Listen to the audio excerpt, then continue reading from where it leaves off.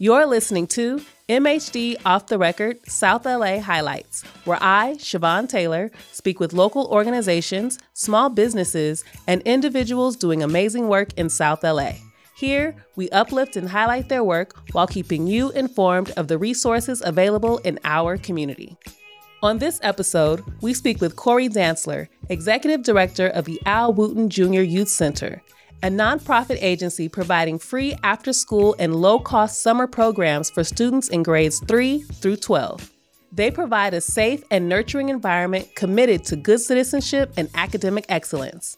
Corey joined the Wooten Youth Center in December of 2022 after a career spanning some 30 years in youth center administration. He grew up in South LA and currently holds his BS in Health and Physical Education from Cal Poly Pomona. Enjoy the show. Welcome, Corey Dantzler. Thank you. Thank you for having me.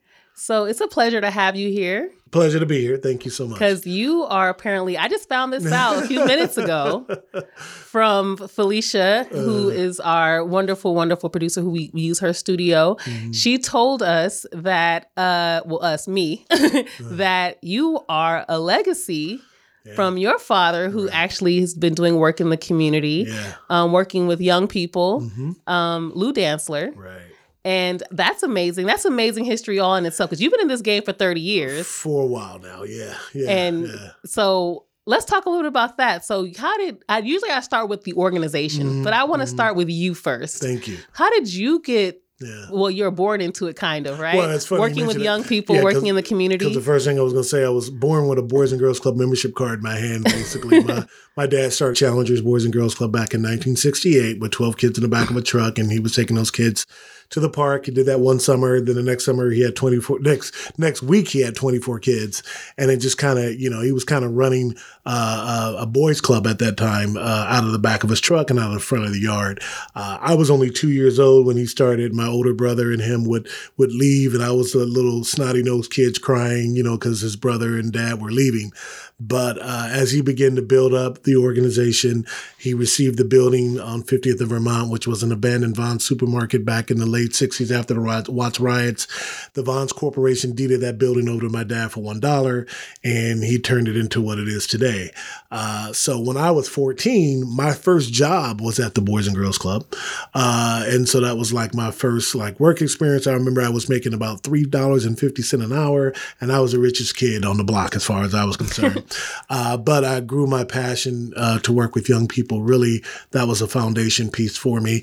And every summer I would always come back and work.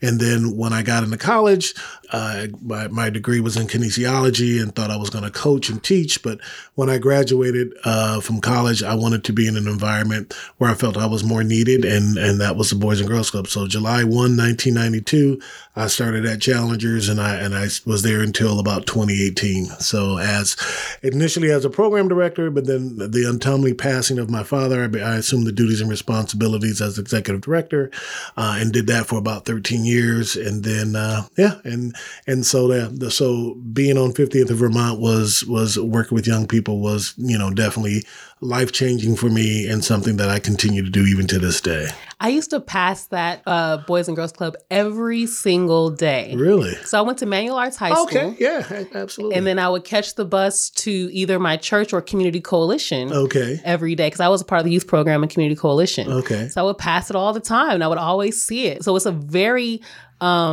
I would say a monument pretty much in South LA at this point, because everyone knows that building. Absolutely. And I had the very, great fortune of seeing the building grow, and, my dad began to buy up property, and now, the club takes up the entire block. Yes. And is a really a beacon and a banner of just what it is to really make a difference in youth lives there.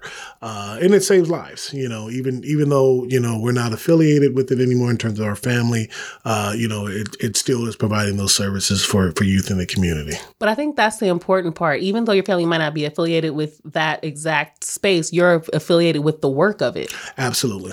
So I know that, my dad laid the foundation, and I was able to make sure that foundation foundation stayed strong and continued to, like you said, leave a legacy there as well. So, like you said, if anybody knows 50th in Vermont, they know Lou Dantzler, they know the work.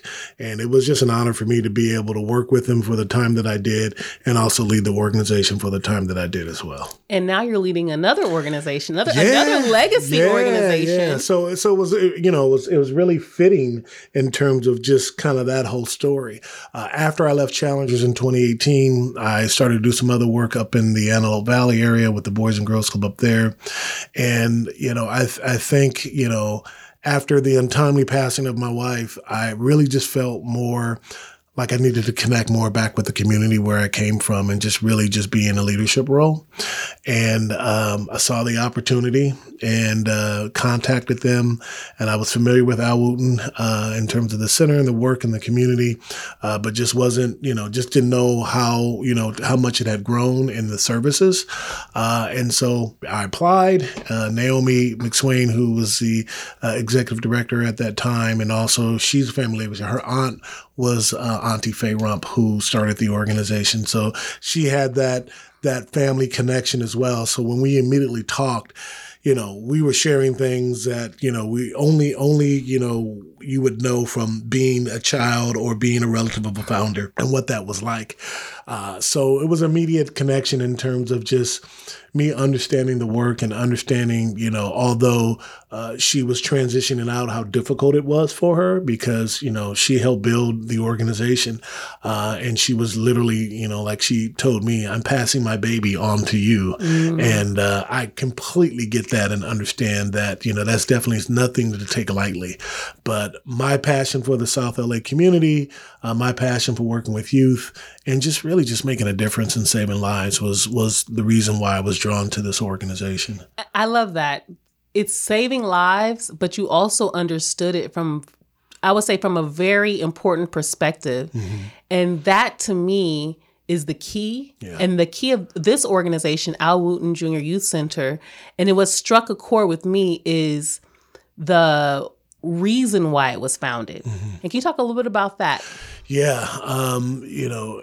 It came out of an unfortunate tragedy. Faye Rump's son, Al Wooten, was killed in a drive-by shooting. He was not gang affiliated. He was a victim of a initiation of gang violence to, kind of kill an innocent person. And I think from that, I've never lost a child, but I can't even imagine the pain in that much, especially something senseless and completely could have been unavoidable. And I think that was Faye's really passion for doing this center, is providing a place for youth to be. I think from what was shared with me, the center came out of, just her feeling like if there was a place where youth could be that was safe, this probably would have never happened to my son. And the perpetrators who did this, horrific crime, maybe they would have had some place to be as well. And so that was her foundation for that. And what an amazing woman that could do something like that out of that hurt and pain from that. Especially at a time. Now, this happened in 1990. Yeah. And let's take it back to that time period. We're talking about the heels of the crack epidemic, mm-hmm. which really ravaged South LA. Right. And you're talking about also the height of so many, we'll say, approaches mm-hmm. to addressing it mm-hmm. that were looking at, for example, the 1992 crime bill came out a couple years after that, right? So many approaches that were looking at criminal justice, mm-hmm. and we're looking at how do we lock people up? How do mm-hmm. we find ways to criminalize more young people? Right. Versus helping young people. Absolutely. Now, this is a woman who just lost her son to that. Mm-hmm. And her approach wasn't, let's criminalize them more. Right. In fact, she thought that was more problematic. Right. And from what was shared with me as well, there was a coalition of people who were ready on her behalf to retaliate. And she put an end to that immediately. From what was shared with me, this discussion about retaliation was happening at her house. Wow. By young men who, was very passionate about that. And, we went in immediately and just yelled no. Like that is not, we're not going to continue to perpetuate that. Right. I mean, that's powerful. That's powerful. And it ended right then and there. Right then so and there was not that part of it as well. And so for me to really just kind of be a part of that is humbling. She is quoted as saying, and this is something I thought was super powerful because this is at the very foundation of the organization. And she says, or said, what they need is love, talking about these young people that are in the streets, that are like the young people that killed her son. She said, what they need is love and attention. They need to stay busy. They need to have more confidence. They need to have their attitudes changed. But if somebody had taken more time with the person who killed my son, maybe my son would still be alive. Yeah. I mean, how powerful is that? At a time when people weren't saying these things. That's what blows my mind. Because at that time, there were people who were coming out saying, we need more police. We need more punishment. We need, and it was funny is I'm hearing those same sentiments right now. Because we're saying robbery's on the rise. They're upset about changes to bail. I just watched a news story on CNN about what's happening in Oakland. Literally just watched that. And the NAACP even came out, sadly, saying that the problem is, they said defund the police. That's why we have more crime. And there's, mind you, they didn't defund the police over there. So I don't know why this person would say that. But, you know, they're saying those things now. And she's saying this back then when we were at the height. The crime was at the highest at that time. I mean, people like her and even my dad, the vision that they had for the community and the problem solving that they, you know, discussed and talked about, well, it seemed very symptomatic in terms of just, they weren't these, you know, Rhodes scholars who did all this research. They were speaking from their heart and they were speaking from just what they know. My dad would always say things like, you know, if we can provide a place for kids to go, if we could provide, you know, facilities, you know, we would always have these very positive things happening and no one would come out to really support it and be on the news on what these great kids are doing. But if there was a shooting down the street, you know, police and news and everything would be everywhere, just really, you know, glorifying that. It's like, let's glorify the things that are happening positive in the community as opposed to, you know, the negativity. But those types of statements from her and what I saw and from other people as well is really, you know, the cornerstone of people really just trying to make a difference in the community. And not just saying it, creating an organization at that, where that sentiment is at the heart of it. Right. And now you're a part of that. I mean, you grew up in that sort of thinking. And so this was actually a perfect match for you. It really was. And some of the irony behind it is, so when Faye decided that she was going to do this, and it was in the early 90s, you know, I think her and Naomi McSwain, her niece, decided to see what else was out in the community and, you know, to kind of have a good thing. One of the places where they went was Challengers and met with my dad. And he shared with them, you know, what he was able to do. And, you know, there was no secret formula. There was no, like, I'm not going, his thing was like, if we can create these types of organizations on every corner in this community, you know, what would it be? What would it look like? So he always shared. And then you fast forward years later, when we were going through our expansion, Naomi and her husband came to Challengers because they wanted to see, and I met with them. I don't remember it, but she did. And she said, you know, you came in, you had open arms. So it was just all these little connections and things that just really lined up for me, that really showed me like this is definitely where I want to be. I love the community. I love our staff, our parents, our kids. You know, for me, that was when I met the parents and I met the staff, I was sold. I love it. Yeah. And let me ask you this. How would you say even the attitudes of the staff in working with the young people, like how do you train them when they come in to work with you? Because I know sometimes people, I used to run after school programs, Big Brothers, Big Sisters. Okay. I ran a program in Watts. Okay. And I've had to train people multiple times. So I was a program manager. I had to train sometimes my volunteers even. You know, the hearts might be in the right place. But sometimes when they're coming in and you're working with populations that, you know, sometimes they can be a challenge for people who aren't used to our communities. Right. You know, and sometimes their approach might not always be the best. But you need them to understand you're dealing with a traumatized community. Yeah. So what is your approach to training your staff to make sure that they know, or I'm sure, but you kind of came in with staff that's probably already trained. They were there, yeah. But what is the approach in working with them? I think it's really, the selection process, and I've always kind of come from the, hire slow and fire fast kind of mentality.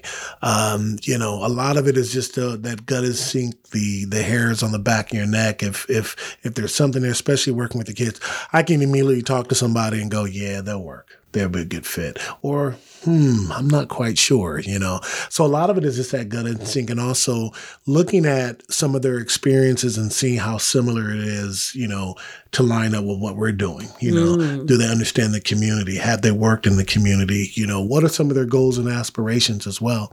I can say for the staff that is there that I think the number one thing that separates them is you can see and feel in their heart that they have a genuine passion for helping youth in education, helping them with, all the types of college goals and providing them with some of those work experiences and really exposing them to some really, great programs and activities. And so the staff there is great. I mean, you can have the best building in the world, but if you don't have the people in there that, I always say kids vote with their feet, right? So, if they're not coming, if they're not walking your way, then you got to figure out how to make your program and your building attractive to where kids and families feel safe. There's activities going on, because unfortunately, outside of our community centers and boys and girls clubs and youth facilities, we know what's going on out in the streets. So we need to provide a different alternative when they come inside. And that was the thing that I liked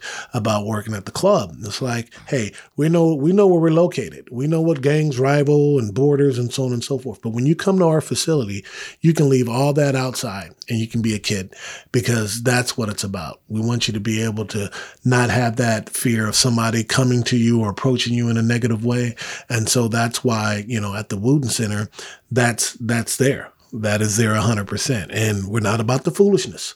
So, and we have staff and people that will work directly with you. And I think the other thing that separates that too is that how we work with the families as well.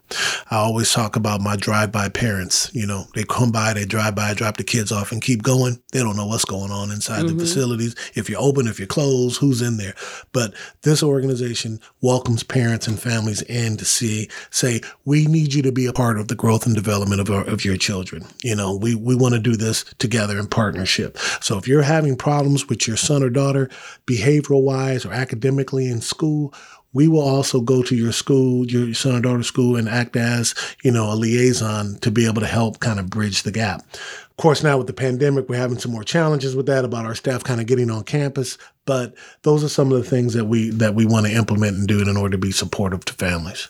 Yeah, I love that. There were so many things you said that I want to highlight because you said a lot that I thought was really amazing.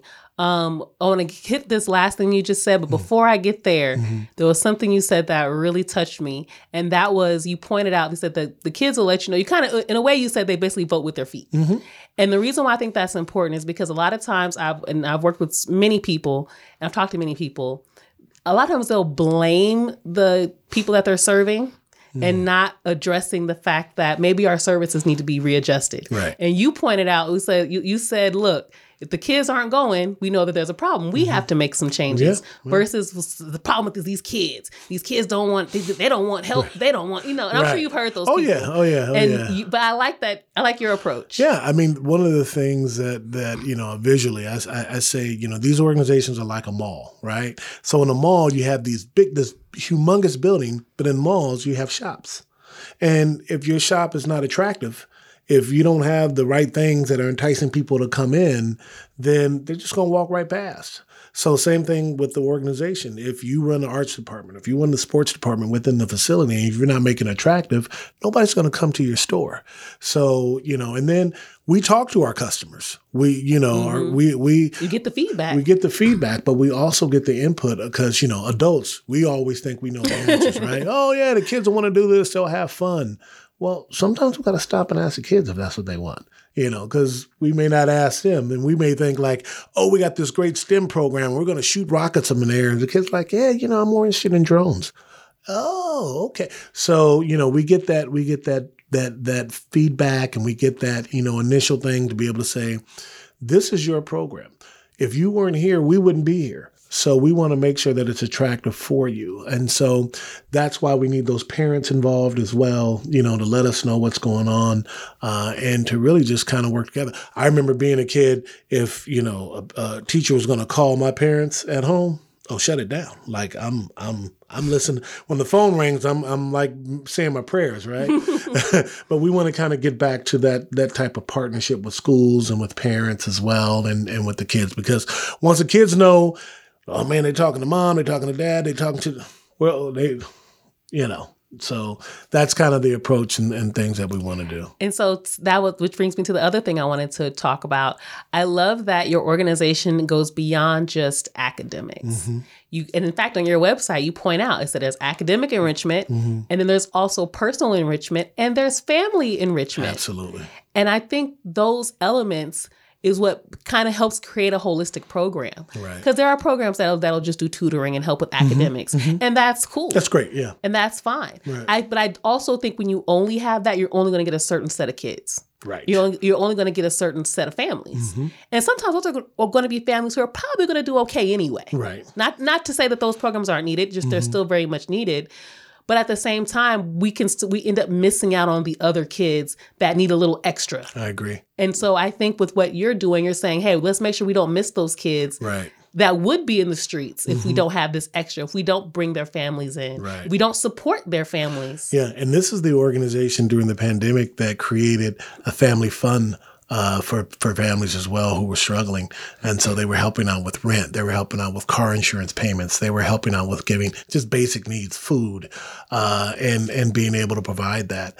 And so that was another kind of attractive thing for me that, it's great. We want to help the kids, but we also understand that if the family isn't right, then the child can't be right as well with basic needs. And we still, fortunately, we got some funding from a board member who said, look, if you need help parents, let's make sure they get support and make sure they get help.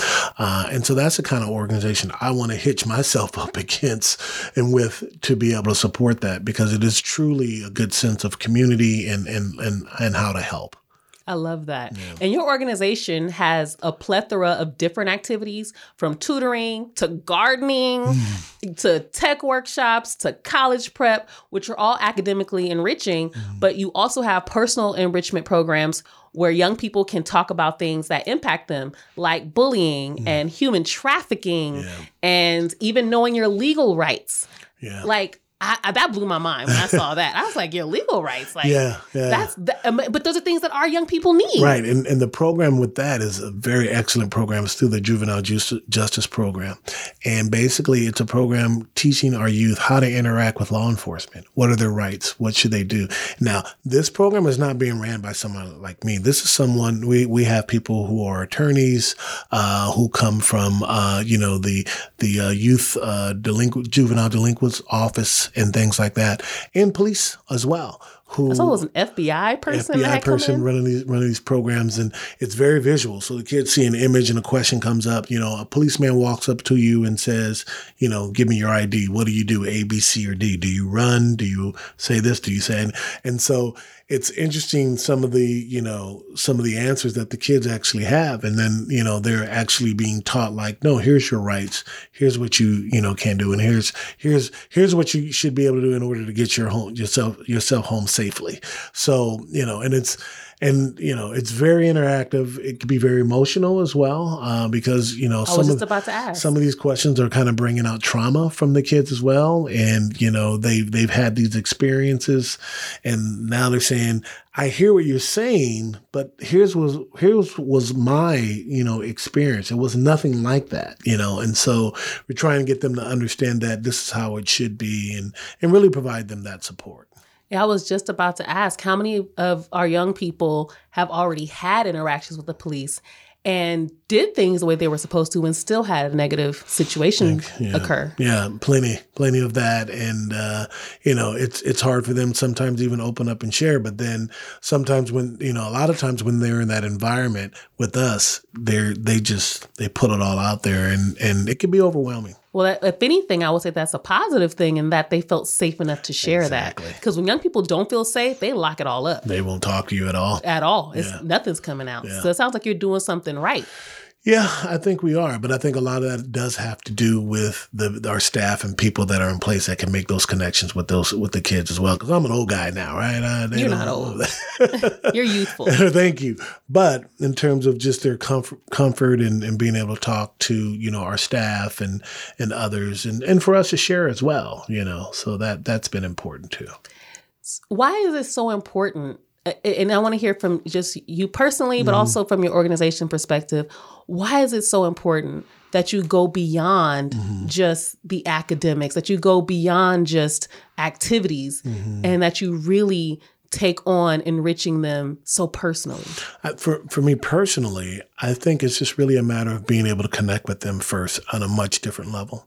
I think the more and more that I have conversations with our youth, the more and more that there's a lot of things there in their lives that are similar to me as well. I had a young man who, recently lost, his dad or his mom, and he's, trying to work through that. And as a 10, 11-year-old kid, and I lost my dad, when I was in my 40s.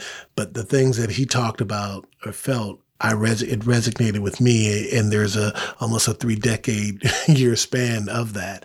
And so to be able to get to know him on that level and understand what that is opens up so many possibilities as we jump into the meat and potatoes of just, education and things like that. We've kind of broken down that barrier. And I think that's why it's important for us to connect with kids at a different level. Like you said, the math and the reading, and we all don't know that's important, the SAT prep or the college prep or, college readiness.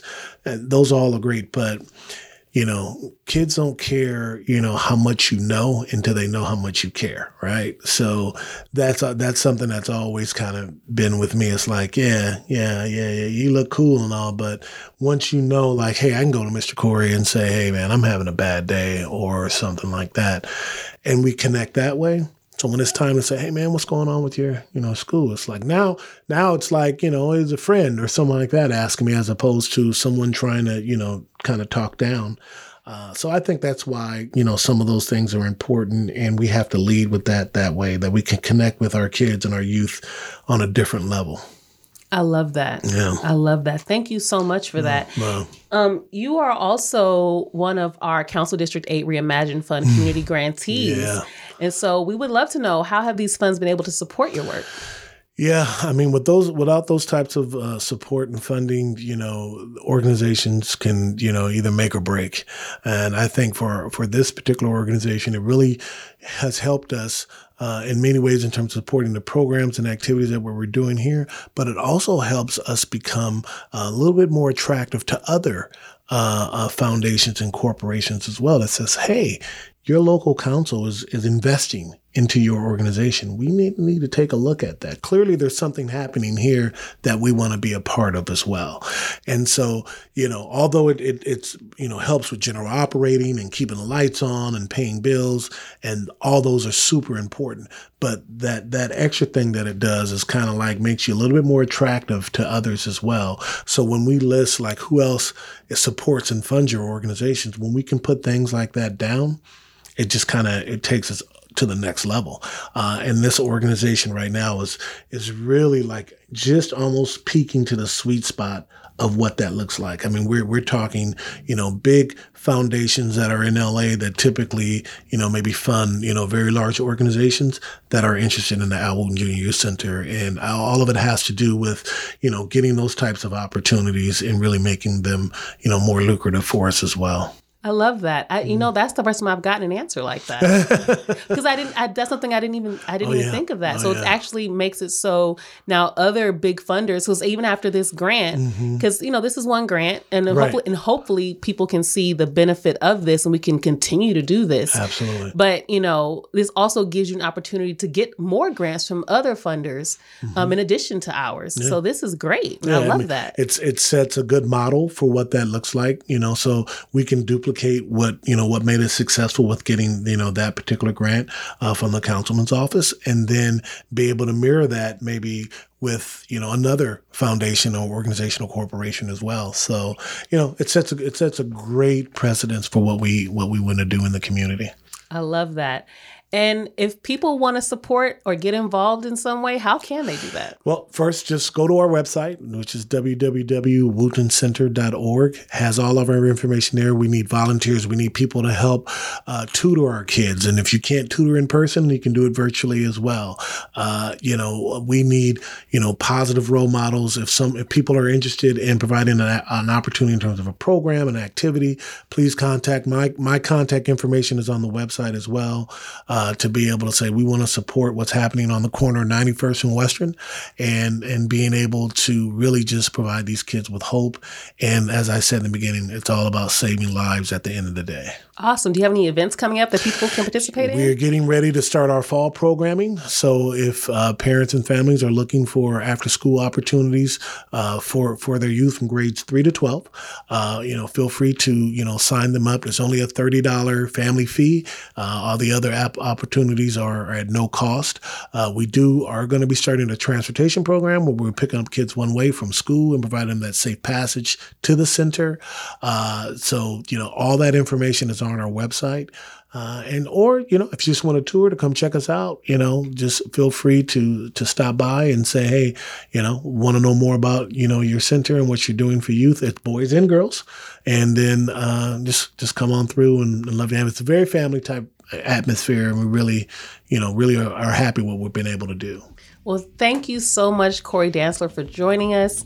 And I really love the work that you're doing. And I'm so grateful that someone like you is continuing the legacy of both your father and of the Al Wooten Junior Youth Center. Thank you so much. I've really enjoyed this. Thank you. Thank you.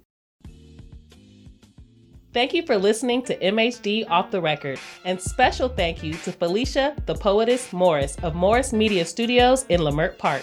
For more information, please visit mhdcd8.com and follow at mhdcd8 on Facebook, Instagram, and Twitter. Don't forget to rate us 5 stars, subscribe, and share with a friend.